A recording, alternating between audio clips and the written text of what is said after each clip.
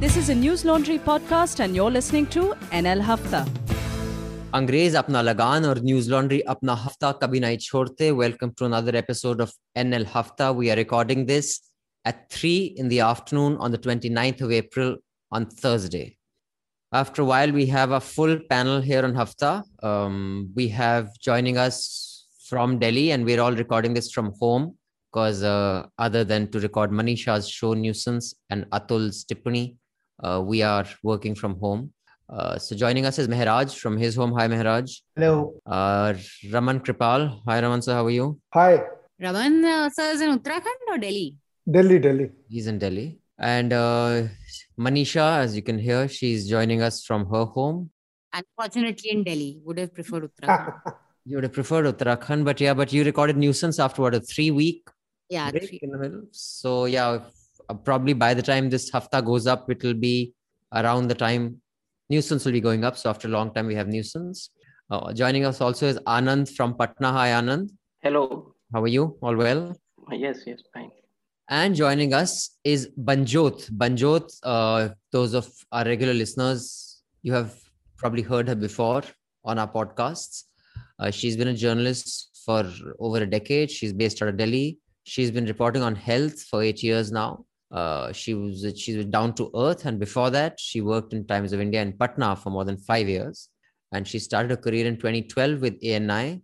She graduated from IIMC Delhi, and I just found out in my conversation with her she's from Rewa, where I have some very memorable memories of my shooting over there. Health has remained her major focus, and besides, she's written stories on water and sanitation, rivers, agriculture, and waste management. And as part of her reportage, she's traveled to 2 dozen districts of India, largely in villages of MP, UP, Bihar, Rajasthan, Odisha, and Maharashtra. And the scores of people she's met during her trips has been her laboratory of journalism. So welcome, Banjot. How are you? Thanks, Abhinandan. I'm good. Thank you. Right now you're in Delhi? Yeah, I'm in Delhi. Before we get into the headlines, I'm guessing your reporting for the last some time would probably be all about COVID. Yeah, more than 1 year now.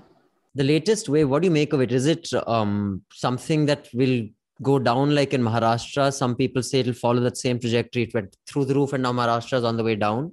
Delhi is on its own trip. So there are various models which suggest that cases may start declining by mid-May, but the pace of decline would be much slower as compared to what the pace of going up of cases was. So the cases may start declining, but the decline would be slow. So we may not realize actually that the cases have started declining. The pressure on the healthcare system of the national capital may also not decline soon. So it will take some time actually for us to feel that, the cases have started declining. Though statistically, it may start happening by mid-May. I see.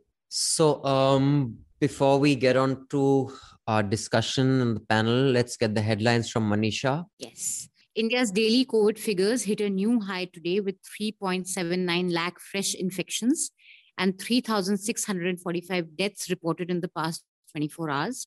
In 1 week, India has added more than 22.5 lakh COVID cases, and the cumulative surge in deaths has gone up to 89%. Civic records have revealed that over 1,000 COVID deaths are missing, quote unquote, in Delhi's data of COVID-related deaths. The Delhi High Court has said that millions of vials of remdesivir used to treat coronavirus may have been exported by India, but its own citizens are suffering due to an acute shortage of the drug.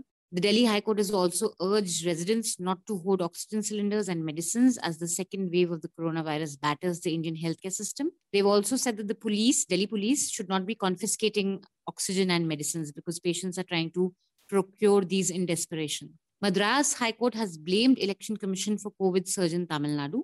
The Supreme Court has directed that journalist Siddiq Kappan to be shifted from Mathura jail to a government hospital in Delhi for medical treatment.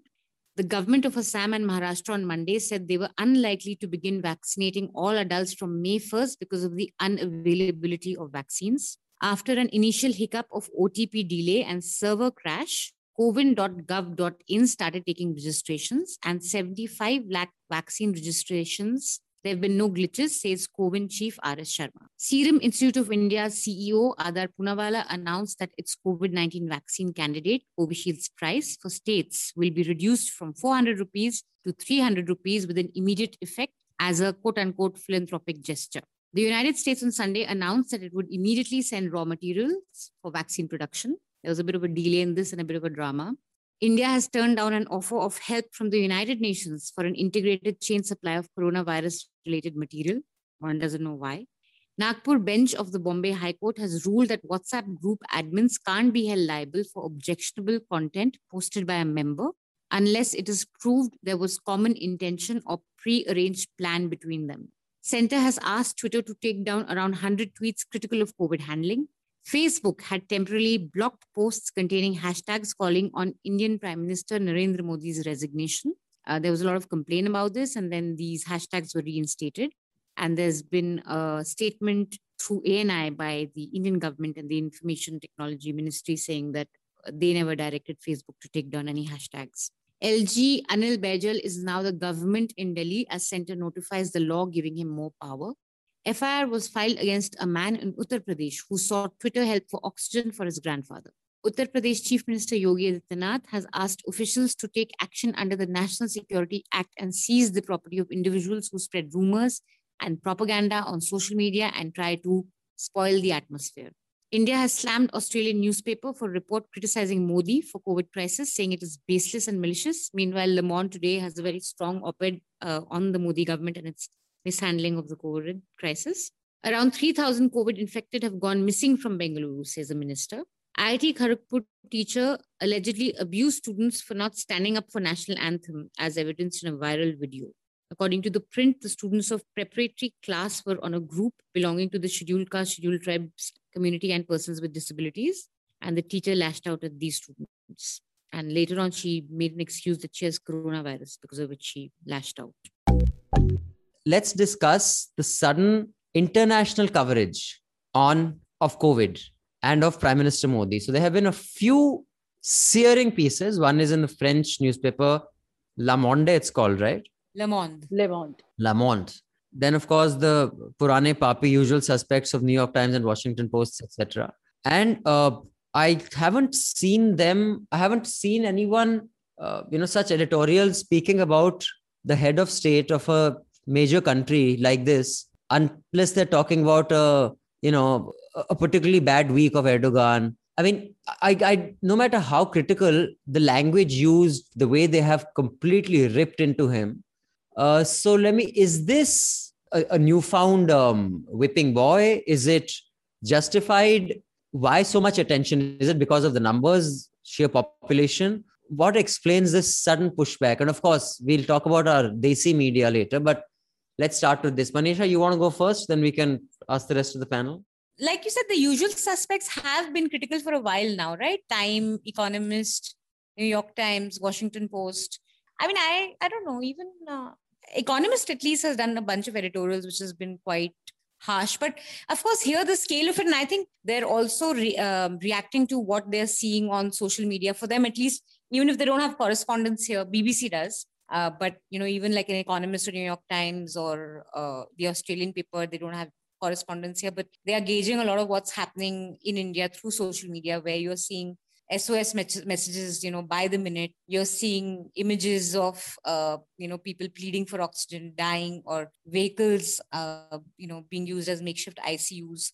So I think the scale of the tragedy here, and of course, the thing is that how India manages the pandemic will impact the rest of the world. This is not about just India, because, if one country bungles, it's going to impact the rest of the world. We've already exported the mutant, quote unquote, as Banjot said. So this is also something that impacts them, I guess. So maybe that's why the language is more harsh. But to me, it doesn't seem particularly harsh, actually. I think that it's been fairly critical.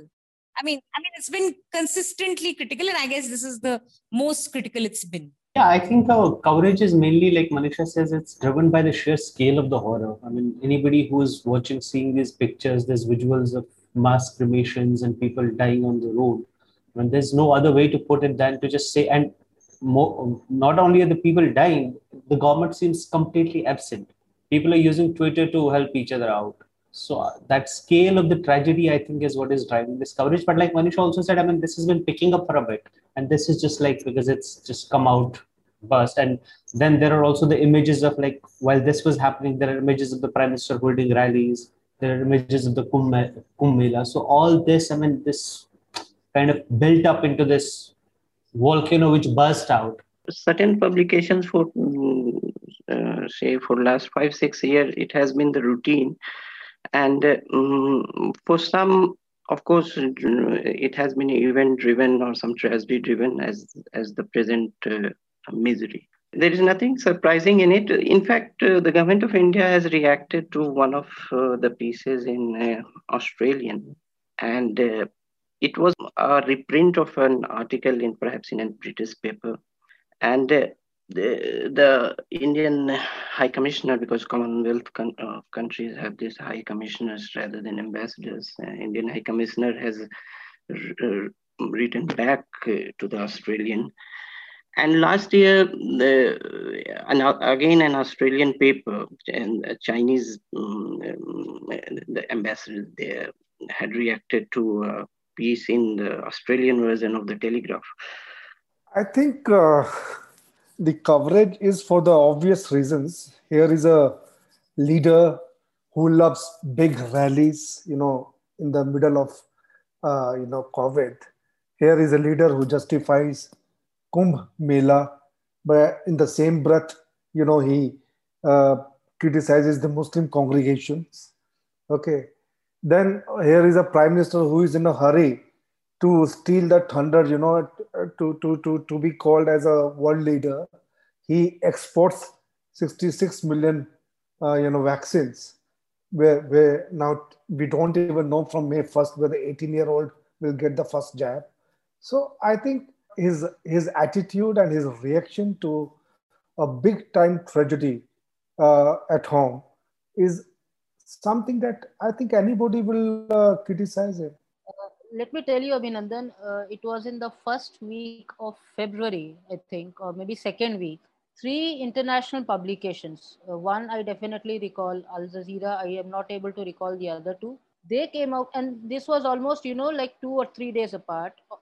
All the 3 publications came out with stories saying how India was able to beat the virus and what might have been the theory behind this. So all those 3 stories actually did not have answer to that question, but they, kind of threw few nuggets. So the whole narrative that even the international media was building by February first week, I would say, was that India was able to beat the virus. The experts don't know how. The experts quoted in those stories did say that maybe India was celebrating too early, but the larger narrative was that. Come to February 2nd week, the cases start rising. It was February 2nd week when the cases started rising. Then March, and now we have the entire international media, just reporting, employing everything, whatever they have at their disposal to report this, massive second wave. I will tell you today, just before recording this, 3 of my friends whose folks have had vaccines have got COVID. It's not serious COVID, but have had COVID. They've just been diagnosed. So they were figuring out, kya karna hai? Should we keep oxygen on standby or whatnot? Okay. Now, if the number is 0.04%, I find it very strange that I know so many people. Ki 0.04% ke aadhe logon ko main hi janta hu. So, and one more case in our building. And what I'm saying is these kind of people are not there in the data set. Because I live in a colony which is predominantly retirees. So this lady, she has a caretaker because she's too old to move around. So she's had a caretaker for the last 3-4 years. Her caretaker is from, I think, Jharkhand, if I'm not wrong. Her mother died. So she had to take leave. And because it's a close-knit community, they said, okay, she is going, who can take care of her, who will get food, all that stuff. Now, the block representative, which is my mother, spoke to that lady's, the caretaker, and she said, my mother actually, she had a vaccine and she died. So they said, what, she should have COVID? He said, we don't know. So what happened? She said, she got the vaccine. There was a side effect. One day she was ill. She became okay 2-3 days later. Then she fell ill again. And after 10 days, she died. We said, did you get tested? Is because of COVID? Is because she says, no, she was old. We don't know. Basically, it's an uneducated person. Now that person is cremated. No call came to her. Has she gone down as a death, a COVID death? Has she gone down as a death as an outcome of the vaccine? Has she gone down as unrelated death? How many such? No one has called up my family and asked, are you guys alive or not after your vaccine? How the fuck do they even know?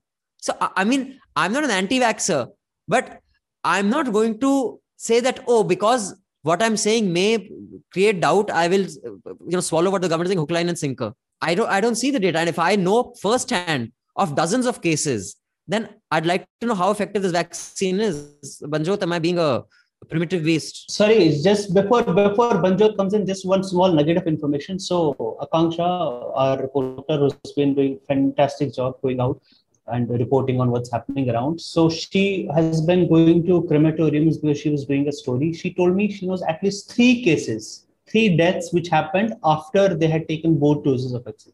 And this is in Delhi, like she went to 3-4 crematoriums at most. Okay, so before I go into the data part, I'll say something which may appear as cliche because you might have heard it in a number of places, but I have to say this because this is a thing of science. And I'm not telling this because government is telling you or somebody else, but this is a thing of science. And this is a cliche by now, but I have to say this. Vaccines do not prevent infection. What vaccines do is they prevent that if you are infected, if you get virus, if you get exposed to virus after being fully vaccinated, what vaccine will ensure is that you do not get a severe disease. You do not require hospitalization, or you just don't get a severe disease, you don't die. You may, or anybody who is fully vaccinated. So what is full vaccination? The full vaccination is after second dose, 15 more days. So 15 days after the second dose, that is when one is supposed to have been fully immunized. So even after being fully immunized, one can very well get the infection, but that infection in all likelihood would be mild and it will not push you to hospitals. Definitely, I believe not to death. Having said so, when I say that not a single death will happen even after full immunization, I would be wrong. Because remember, no vaccine has got 100% efficacy. From 80% to 70% to 90% to some even 60%, we have different range of efficacies for every vaccine. So that range or that efficacy data only means that this is the percentage, this was the percentage of people who did not, who did not acquire a severe disease or who did not die. So there may be death even after full doses, 2 full doses, but the possibility of that remains very, very rare because most of the vaccines have efficacy of say 70 to 90%. That is one. Now, 2, Abhinandan, you talked about data. I, for one, as a journalist, believe that journalism is nothing but literature in hurry, right? And literature is all about showing mirror to the society. So if mass cremations are taking place today, we have to show it. We can't hide it. And mental health is a crisis. I agree to it. I mean, there are no two doubts about it. It is a big crisis. But addressing that crisis would mean that journalists should stop doing their jobs. Is that the way out? Or the way out and it was done in the first wave. I'm not saying this in vacuum. This was done in the first wave. Helplines for mental assistance were open. Prominent mental health institutes of this country were made part of this, and helplines were open. Why can't they open the helplines again, where whoever is feeling kind of anxious or whatever thought he or she is going through, which is too much for him to take. These helplines can be opened if you're really worried about mental health crisis. I mean, asking journalists not to do their jobs, will it solve? I mean, it's not nothing to be personal about it, but there out of 4 people in my family, 3 are COVID positive. None of them is watching TV or reading newspapers because they have really no energy to do it. But the amount of anxiety that they have at this moment, and which also gets passed on to me, that has got nothing to do with the reportage. Reporting from the crematoriums, from the crematorias and on cremations is actually telling us the gap in between what the Delhi government is telling us and what the reality can be. And look, I'm sure images of cremations will always be more striking than burials because there's a ground on fire basically. So perhaps that is why people don't remember, the drone shots from the US or from Italy, because these were graves. And that's not really, it's not as striking as, say, a picture of cremations, but this has been done throughout the world to show the scale of large-scale destruction and deaths the pandemic has caused. Cremations are the place for reporting right now, and especially with this government, which is so cagey about data. To me, I find it so surprising what Banjot said at the beginning, that we don't even know about the Indian variant, how transmissible is it? I mean, for something as basic as that we should know, this would help us, right? This is really a disingenuous argument. I mean, it's true. I mean, it would be wrong to say that people see these things and their mental health is not affected. Yes, so for some people, it might be the case. But as a journalist, you always make a decision that is this in such public interest that you can take that risk, that it might harm some people, like their mental health, but the public interest is so overriding that you still have to report it. And I don't know where these people have been like living all this while. This is what journalists have been doing since the beginning. Such pictures, such videos, they have changed history. The only thing, I mean, if you talk about the Vietnam War, for example, what do you remember? That naked girl running from the napalm attack. What do you remember? I mean, so many people died during the migrant crisis in Europe. What do you remember? That small kid lying on the beach face down. What do you remember from the Bengal famine? I mean, we didn't even know there was a Bengal famine until we grew up and started reading. And you still see those pictures, those tracking pictures, and you see, okay, this is what Churchill did, for example. You see that picture of that vulture hovering over that girl in Africa. This is what journalists have always been doing. You are recording this. I mean, I have no clue what these people are going on about. Yesterday, a reputed photojournalist, a photo editor, is very well known. His mother passed away because of COVID. There's a separate story. I mean, he went from one hospital to another. I won't go into that. But after the death, he hired one, it was in Greater Noida area. So he hired one, ambulance, and that ambulance, it cost him 20,000 rupees. The distance was about 12 to 15 kilometers. So he goes to the crematorium. He reaches that place at around 6:30, 6 o'clock. And then he's waiting for his turn. And he went to the electric crematorium.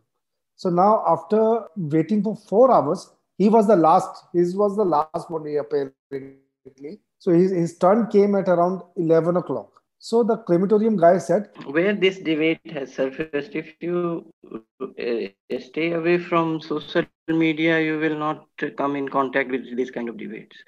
So it is not a debate that is in regular public discussion. And let me take a very cynical view of it, that there is a crisis, but you don't stay with the crisis. What you do next? Like, say, politicians, now what they will do, and journalists, what they would do, bureaucrats, what they would do. Now, politicians would, not because they want to do something good or great, but because now their political interests are tied to being seen as doing something in response to the crisis, they will do something. They would do something, even if it is effective or ineffective. They would do something in their constituency, or they would like to be seen doing something. So not because they're great or good, but that is how they see now their career tied with for say next 2-3 months. Now, journalists, I don't believe that all of them are very much moved by some great public interest, but that someone was saying that's their work profile. They would report something that is something in front of them. A lot of people in this country don't realize how governance is happening. It is centralized to a level it has never been seen before. And I'm telling you, after Raman sir will also bear me out. He has also spoken to many senior bureaucrats. People who report to the PMO are overruling cabinet ministers, much to their embarrassment. Right. So a secretary or a joint secretary level person who reports directly to PMO can overrule a cabinet minister. No one is willing to say anything कि boss बताएगा जो करना है, हम तो कुछ करेंगे ही नहीं. So बैठो. Secretary of the ministries, all the ministries, they come from the PMO. Okay, the minister himself cannot decide who the secretary will be. Even their own private secretaries, even they, I mean, some of them, the decision making is centralized to a different level. So why? So if he doesn't know, then no one is going to take any call on anything, because depending on how political fallout of that call, they'll be rewarded or punished. So no one wants to take a chance on anything. No, I think it's pretty clear, because in December is when TV media had also started playing up Modi as this world leader that other countries are looking up to, and who's going to lead the light and who's going to take us all out of the pandemic. So this vaccine Maitri thing again just seems to be something that was supposed to polish his image as Manisha, just about that particular point. I mean, a lot of this was, they made photo ops, they turned it into this huge charity and donation thing. A lot of this was contractual obligation for SII. 20 million of it was, but 36 million was commercial exports. Yeah. And 10 million were grants from government. It's still quite a lot. Yeah. No, actually, see, 1 point. Go ahead. See, I think there is a cost-benefit analysis. If it's a more of a failure of foresight. They were too confident that they have overcome the worst phase of the pandemic. And Modi's foreign policy urge for international approval has been there, and he wanted to put all eggs in this basket. Yes, as Mehraj said, that India was just a guarantor of some contracts between private firms and foreign countries.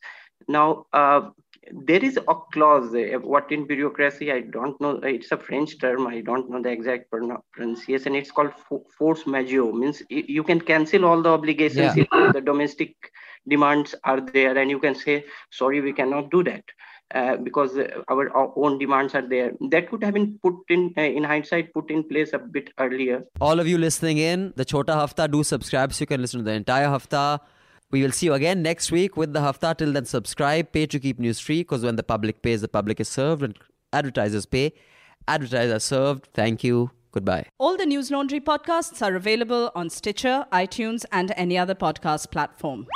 Please subscribe to News Laundry. Help us keep news independent. To catch all our podcasts on news, pop culture, current affairs and sport, visit newslaundry.com. Follow us on Facebook, Twitter and Instagram, and subscribe to our YouTube channel.